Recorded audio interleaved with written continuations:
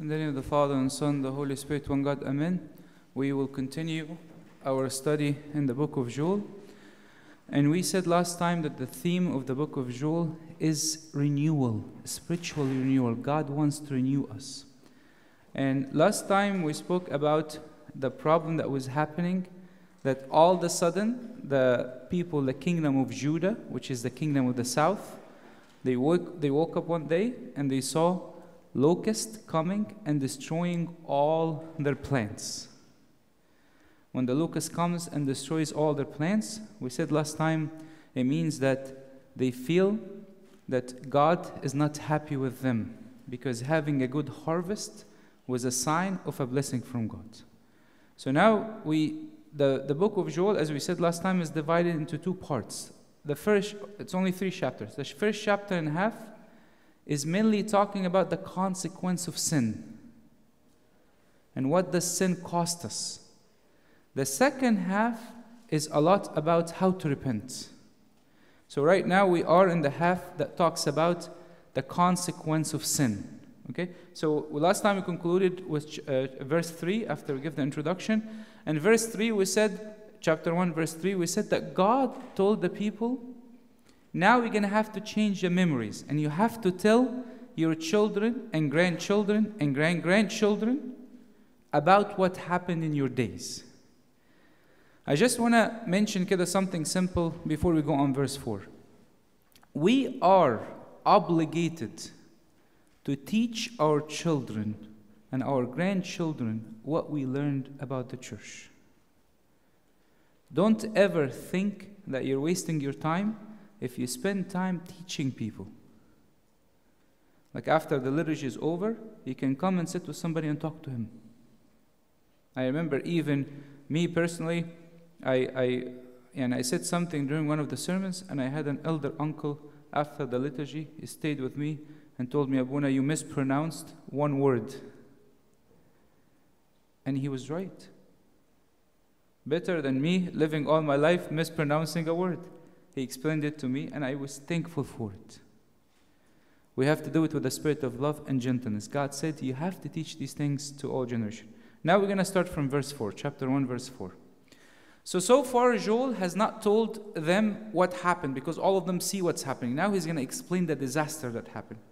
He's saying, what the chewing locust left, the swarming locust has eaten. What the swarming locust has left, the crawling locust has eaten. And what the crawling locust left, the consuming locust has eaten. So he's finally declaring to them the disaster that's happening. He's telling them that we had 4 different invasions of locusts. Okay? By the way, the chewing locust, a lot of scientists, they say the locust, when it's barely born, cannot really move much, can only chew. So it can cause certain destruction. And then once it starts growing, it starts walking. This is the swarming locust. And then once it starts having small wings, they call it the crawling locust. And then until it becomes a full locust that comes and destroys the plant. So he's telling them that we have 4 different stages of the locust that's coming and going to destroy everything. And these, by the way, you can think of them as different levels of sin. The chewing locust, you can think of it as when the sin is very beginning, like a thought, like a bad music I'm hearing, like I'm replacing a bad word, like a lust for relationship. Stage when people feel they can control the sin. That is the chewing locust. And then the second immediate stage is the swarming locust. St. James in 1:15 said, the desire, once it has conceived, it gives birth to a sin. So the second stage, that you will commit sexual sin, you will curse, you will get angry, and so on. And then it develops into a crawling locust.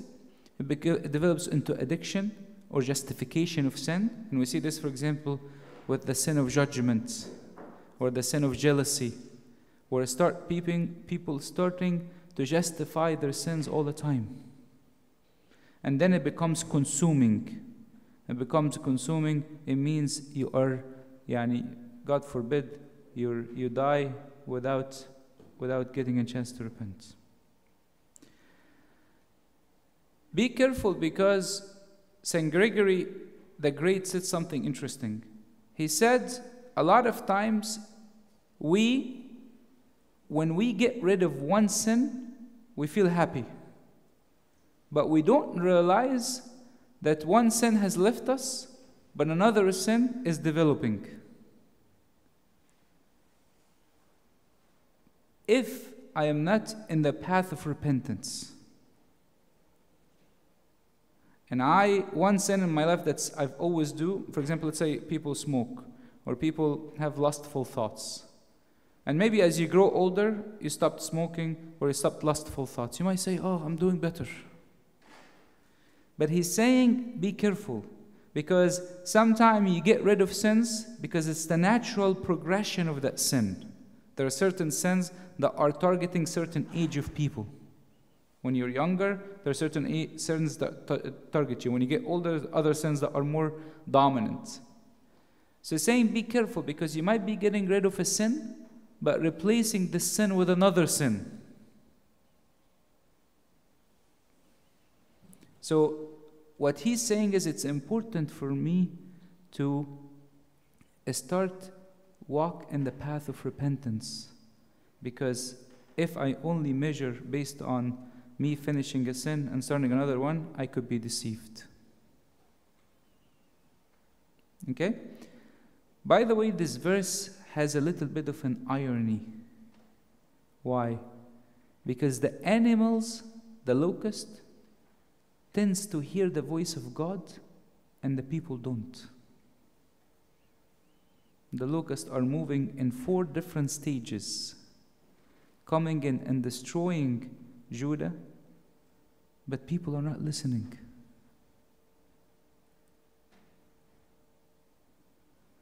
And sometimes we all get moved by seeing little children getting affected, and we hear the same things and don't get affected. In 4 different stages, though, be careful, because they are significant. Why? When you go to the book of Daniel, you will see that in the dreams Daniel have seen that there are 4 different kingdoms that are coming to destroy Israel. So the number 4 is significant in the mind of a Jewish person. Okay? So today, the prophet is saying, look, the destruction that you see now is going to continue. The destruction you see now is going to continue. A sin after another, after another, after another. And they only point you to an evil that will happen in the future. Now, from verse 5 to verse 7, he's going to talk to the drunkards, those who go drink excessively. What is he telling them in verse 5? Tell them, awaken, you drunkards, and weep and wail, all you drinkers of wine, because of the new wine, for it has been cut off from your mouth. People who drink are those people who usually drinking is their coping mechanism.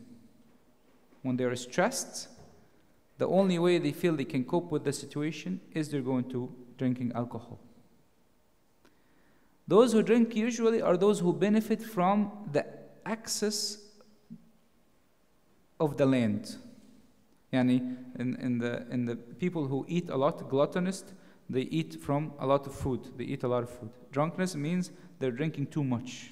And usually, by the way, in the Old Testament, when people drink, it meant the harvest with plenty. They had extra harvest. And we see this in the book of Ruth. When Boaz had a great harvest, so he started to drink.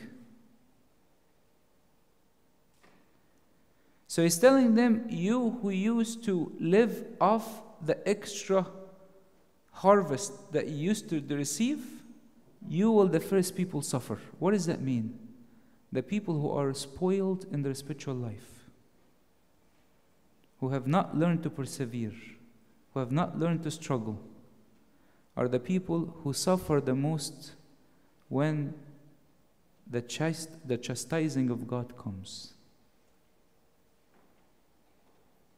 Because they have never prepared themselves. They have never trained themselves.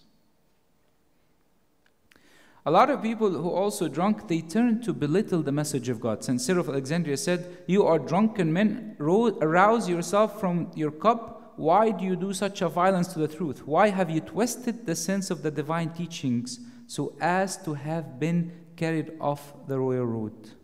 He's telling them, stop belittling the message of God.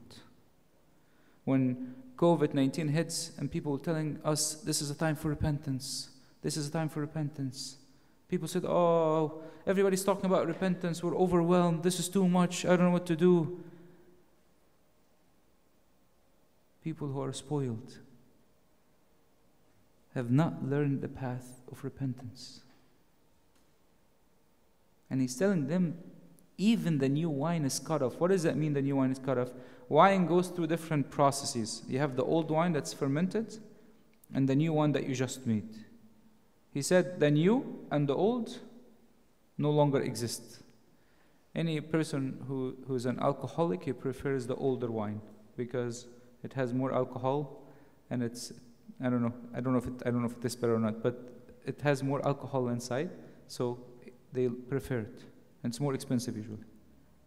And he's telling him in the verse, he's telling him what it's gonna be cut off from your hand, as if he's drinking and somebody comes and hits the cup. Sometime God has to speak that way. Sometime God has to speak that way, where he says, look, you become indifferent for many years, and you have become arrogant with your parents, and you have become difficult to deal with. You know what? I'm going to give you a relationship that you're going to struggle with, whether at work, whether a friend, so you can learn that not everything is easy, and you learn how badly you have been treating the people around you. Verse 6, he says, "For a nation has come up against my land, strong and without number. His teeth are the teeth of a lion, and he has the fangs of a fierce lioness." Now here he's describing the locust. He's saying the locust is so great in number, almost like a strong nation. And they're very strong, like a lioness. I've seen a lioness when the female lion is the one who goes for hunting. So he's saying the locust that's coming is extremely aggressive. But one of the most beautiful words in this verse, he says, "For my nation has come up against my land." In the midst of the disaster, in the midst of sin, God still sees this as his land, sees us as his people. If God allows the church to be closed, the destruction of churches, the jobs to be lost, he still takes ownership of us. The worst thing that God could do to us is to be indifferent toward us.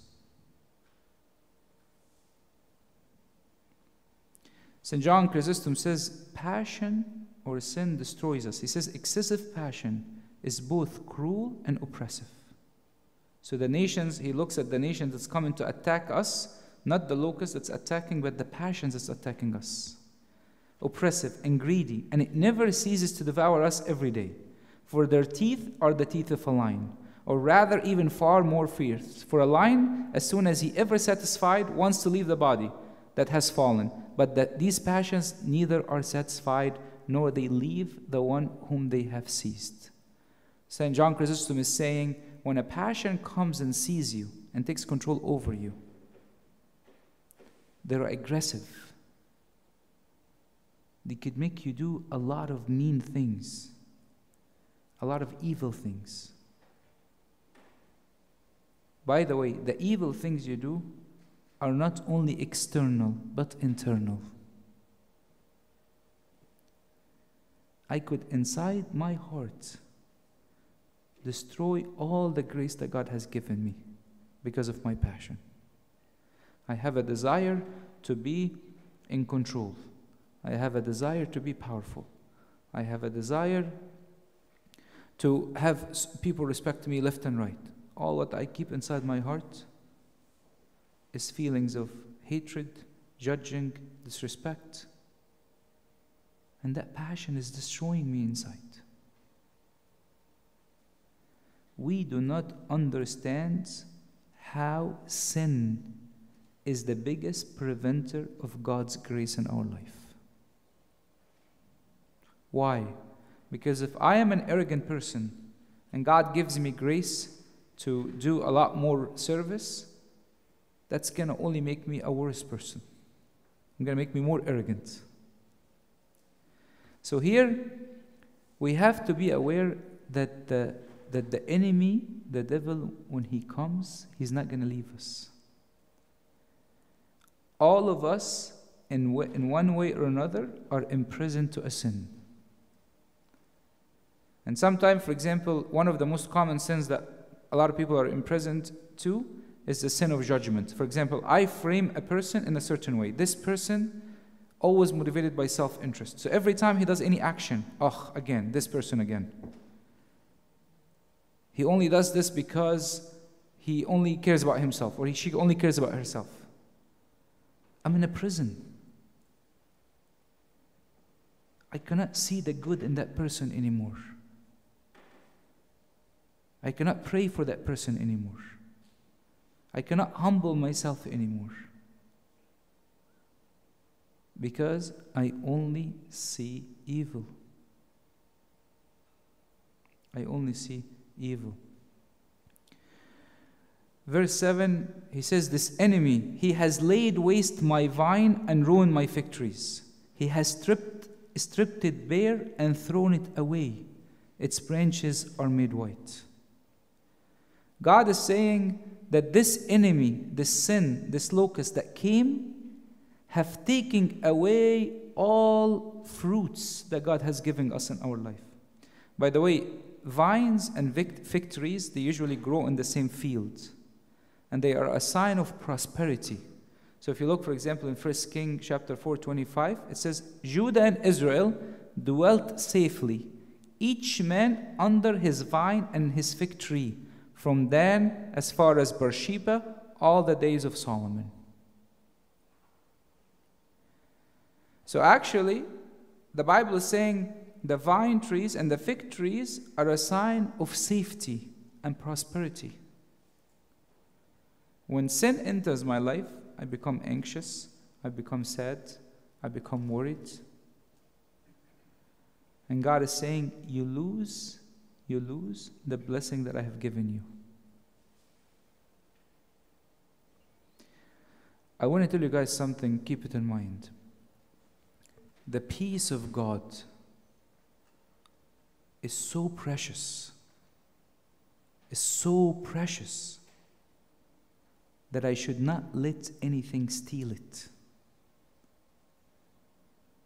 Sometimes people fight over $5 and they get into a big argument and fight, and I have to take my rights, or fight over somebody said a sentence, or somebody acted in a small way, and they argue and they fight and they lose their peace.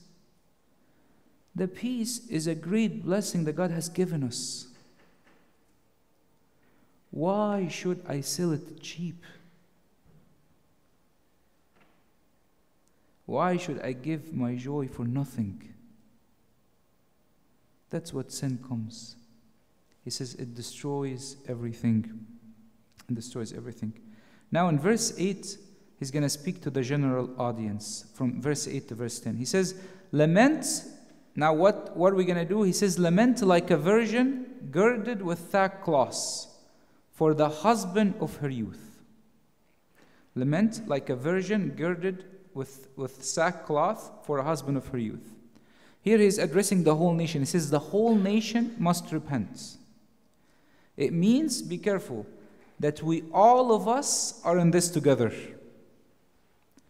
I'm going to tell you guys something, keep it in mind. There are certain sins that we as a church, as a community, participate in. And we allow to happen day in and day out. It's the sin of all of us.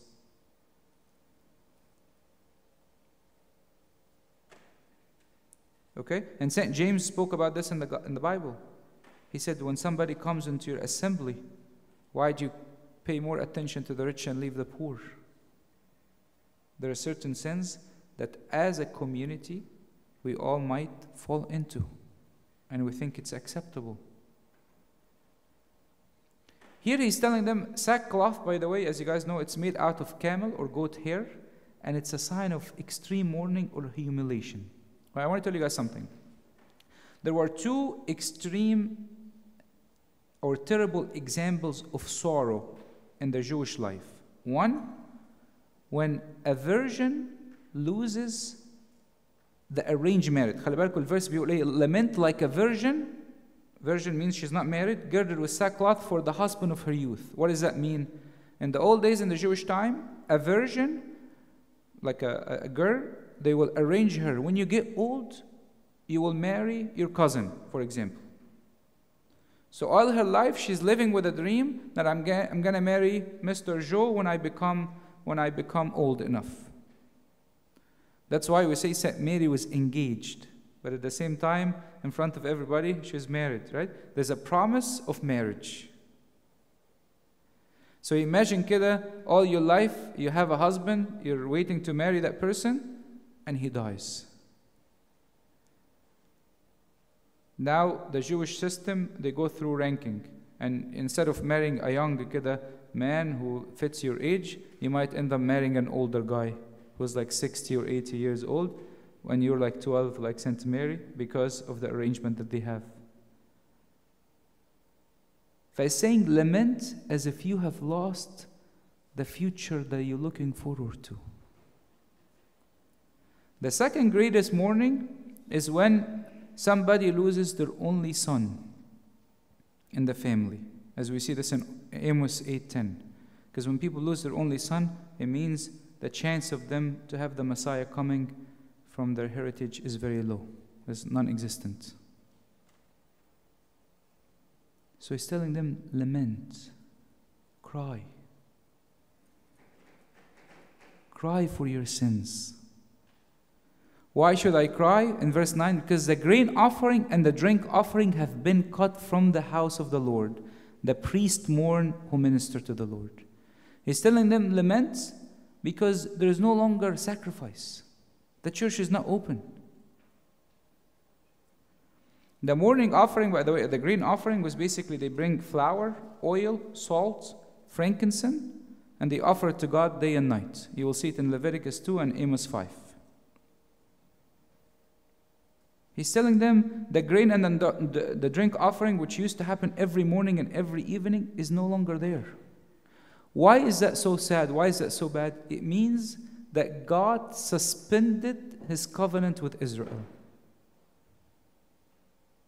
God promised to protect Israel. Now when there is no more offering, it means there is a suspension of covenant. That's why during COVID-19, you see the church insisted on praying liturgy, even if the priest would pray it from his house. Because the Eucharist is the new covenant. And if the Eucharist stops, it's a suspension of the covenant. It's the worst thing that could happen to the church.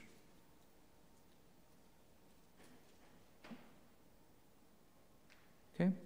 Look back what he's saying. He says, mourn. Who should mourn? The priest should mourn. Why is that significant? Because in Deuteronomy, God was telling the priest, when you go to God, you should rejoice. In Deuteronomy 6:11, he says, you shall rejoice before the Lord your God, you and your son and your daughter, your male servant and your female servant, the Levite who is within your gates, the stranger, the fatherless, the widows who are among you at the place where the Lord your God chose to make His name abide. He's telling them, when you come to God, be happy, rejoice. Now, because of their sin, when they come to God, they have to lament. They have to cry.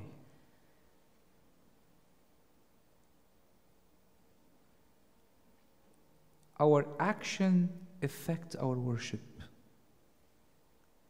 There is no separation between my worship and my action.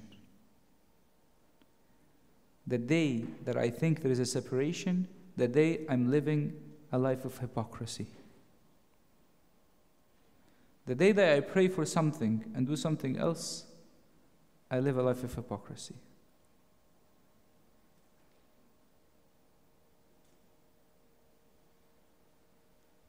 God is saying, you will change the way you worship.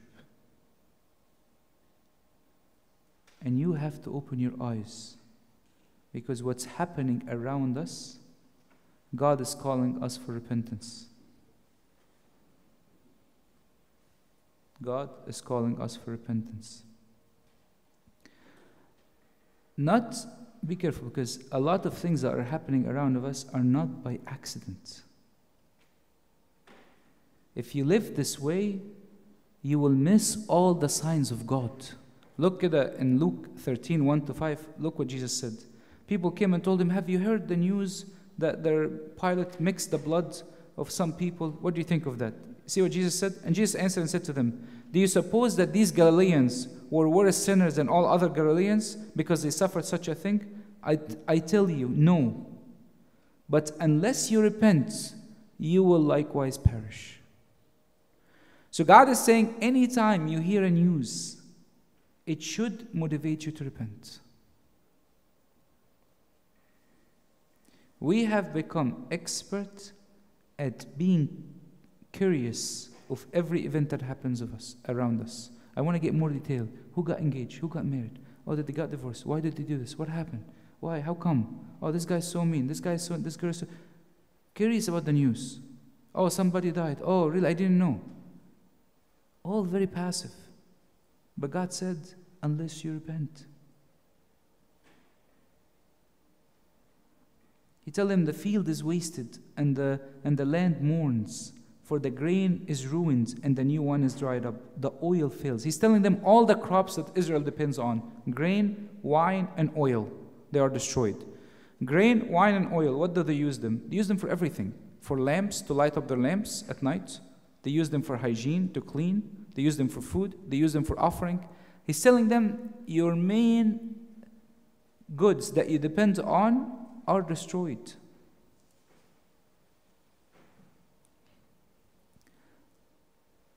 Why is this significant? Because when God created Adam, He made him a steward of the creation. He made him steward over the food supply. He's telling him today that the foods are ruined because of your action. You are ruining the creation of God. In the fraction that sometimes we pray in the liturgy, we say something so beautiful. We say, the creation and the angels give thanks to you on my behalf because I am not able to give thanks to you. So even the creation that give thanks on my behalf, I am destroying it. Because of my sin. Because of my sin. Then from verse 11 to verse 12, he speaks to the farmers. He says, be ashamed, you farmers. Wail, you vine dressers. For what? The wheat and the barley? Because the harvest of the field has perished. Tell them, you're going to look shameful in front of the Gentiles because it means that God did not bless you this year. Verse 12, he says, the vine has dried up, the fig trees has withered, the pomegranate tree, the palm tree, and the apple tree. All the trees of the field are withered. Surely joy has withered away from the Son of Man. I'm going to spend a few minutes on this verse because it's important. He's telling them the vine has dried up. In the book of Songs, it says, a fig tree forms its early fruit. The blossoming vine has spread their fragrance. Arise, come, my love, my fair one, come with me. The fig tree, God put it so when people wake up in the morning, they hear the voice of God calling them, come, my love. I love you. Now the sign of God's love is disappearing. By the way, you guys, we have to feel this when we pray. And when we pray the Thanksgiving prayer, we say, hey, let us give thanks to God. You pray this prayer alone. Who are you telling them, let us give thanks to God? Who's giving thanks to God with you? The angels, the creation. The whole earth is moving. Let us give thanks to God. Every time I'm praying this prayer, I feel the room is full with angels praising God with me. And he says, the pomegranate tree, look in was very abundant in Palestine. In the book of Songs it say, God is talking about the human soul. He's telling her, your cheeks are like halves of pomegranate behind your veil. Your cheeks look like what? A pomegranate. You guys know, like, when somebody gets shy, their face turns red, right? Like a pomegranate. God is saying almost like what? The manners that you had, people get shy because usually they have good manners. When they respect somebody or they talk to an elder. He said the manners are disappearing from the land. The manners are disappearing from the land. I remember when I was young and I take public transportation with my dad, if I'm sitting next to him in the train or the tram or anything like that, and a woman walks by or an elderly person walks by, he always tells me, get up, so the other person can sit down in a crowded transportation. Manners. He's saying the manners are disappearing. The palm trees in the book of Songs, it says, your stature is like the palm tree. You walk in an orthodox way. Is disappearing. The apple trees. He's telling her the fragrance of your breath like the apples. It means when you speak, I smell God in your words. There's an aroma of Christ. I had one of my friends one time told me, when I'm upset, I only turn on the sermon of Pope Shenouda. Just hearing his voice keeps me calm. The voice has the aroma of Christ. God is saying that you're not going to only lose the physical, the education and the health and the social and the fun activities, you will lose also the blessings, which is more important, the joy, the peace. That's what we're after. If you guys remember, St. Paul said, he said, the kingdom of heaven is three things: peace, joy, and righteousness. Peace, joy, and righteousness. And if I start losing these three things, I cannot enjoy the kingdom of heaven. Okay. Now, verse 13. Finally, there is a big shift in the chapter. He's going to call people to repent. He's going to tell them, okay, now I've described to you the situation. You understand how bad it is. You see it with your own eyes. You see that it's going to spiritually destroy you. It's going to physically destroy you. Now what should we do? Verse 13, he said, gird yourself and lament, you priest. Wail, you minister before the altar. Come, lie all night in sackcloth, you who minister to my God. For the grain offering and the drink offering are withered from the house of your God. Who needs to wail first? The priests. Why? Because the priests and the servants are the people who teach people all the time. So a lot of time they are the reason why people don't repent, because they forsake their own repentance. They forsake their own repentance. And when they forsake it, the teaching becomes dry. If I'm a parent, if I'm a priest, if I'm a servant, and I forsake my repentance, I just want my kids to be good without me, myself changing, impossible. Impossible. But then he's telling them something. I want you guys to watch this. He says, the sins you have is not going to require an easy repentance, because we live in an era of easy repentance. I committed a sin. Could you please read the prayer before confession, before you go talk to Abuna? That's the maximum repentance we do. That's if we have done it. That's the maximum repentance we do if we have done it. God is saying no. If you truly want to repent, no regular repentance will do. You have to stay all night long. You have to repent. You have to cry. You have to reflect. Enough of that weak repentance that makes you leave the confession planning to go back to the sin.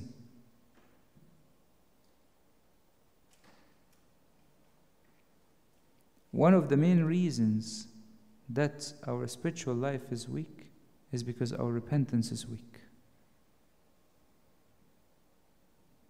And I asked myself that question when I was reading this passage. I said, when was the last time did I stay up all night asking God to help me repent over one sin? It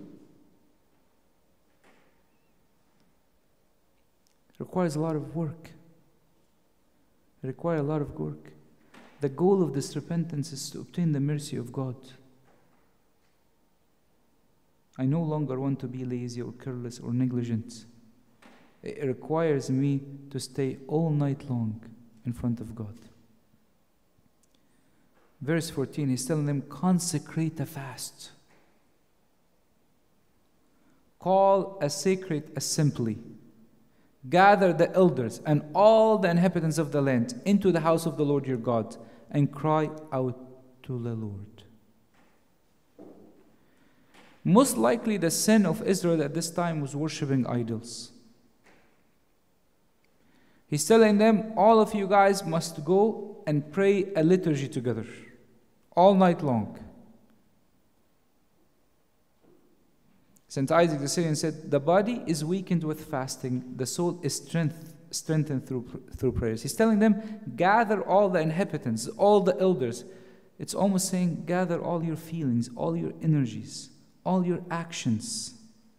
Gather them because you will stand in front of God to repent.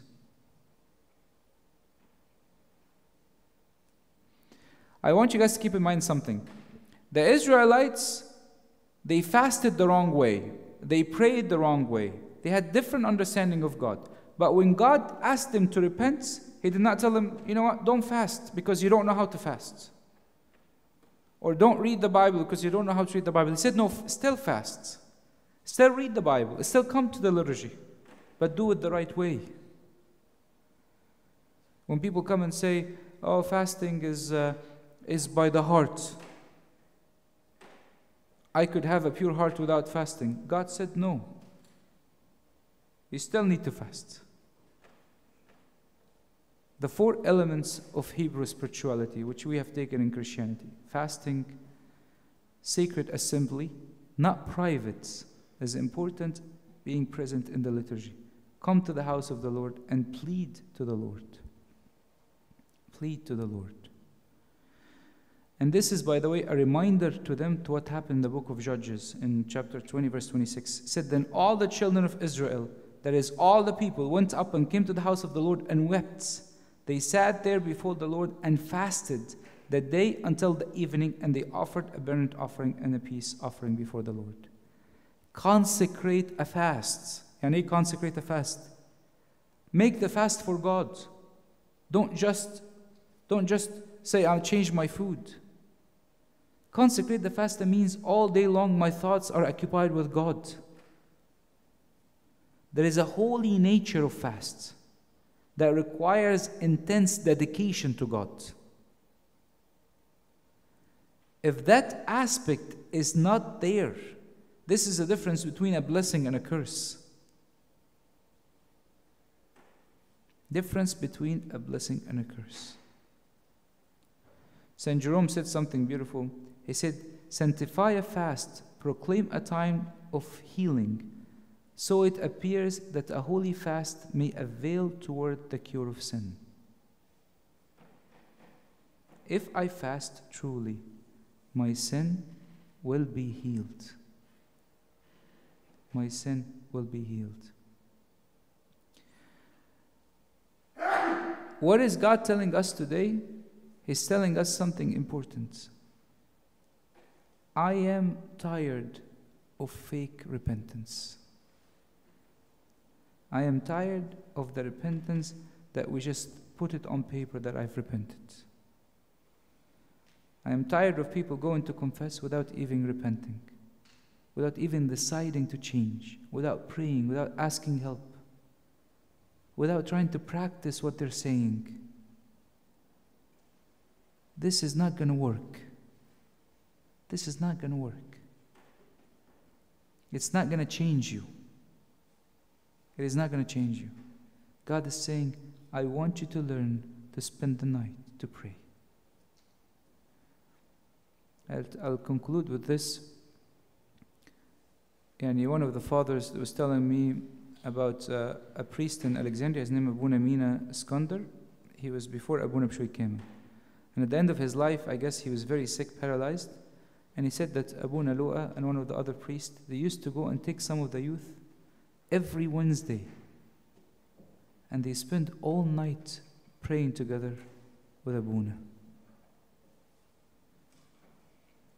When in Egypt they had a lot of monasteries, it was extremely common in the feast of a saint that people would come and spend all night for the saint to repent. Be careful, because if our spiritual standard have weakened, the work of God in our life is weakened. One of the fathers said something interesting. When people asked him, they told him, a lot of people are becoming atheists, a lot of people are leaving God, a lot of people are staying away from God. He answered and told them, what we're missing in this world is holy saints to show people the way of God. We cannot solve atheist view by discussions, because people, even if you convince them, their conviction is not going to change. They want to see holiness. If I lower my standard than the standard of the Scripture, I will not get the results that the Scripture promises. May God give us to offer true repentance, and glory be to God forever and ever. Amen. Right now, Tony and Ilaria will lead us in a song. We'll turn off the light, and then all of us will stand up to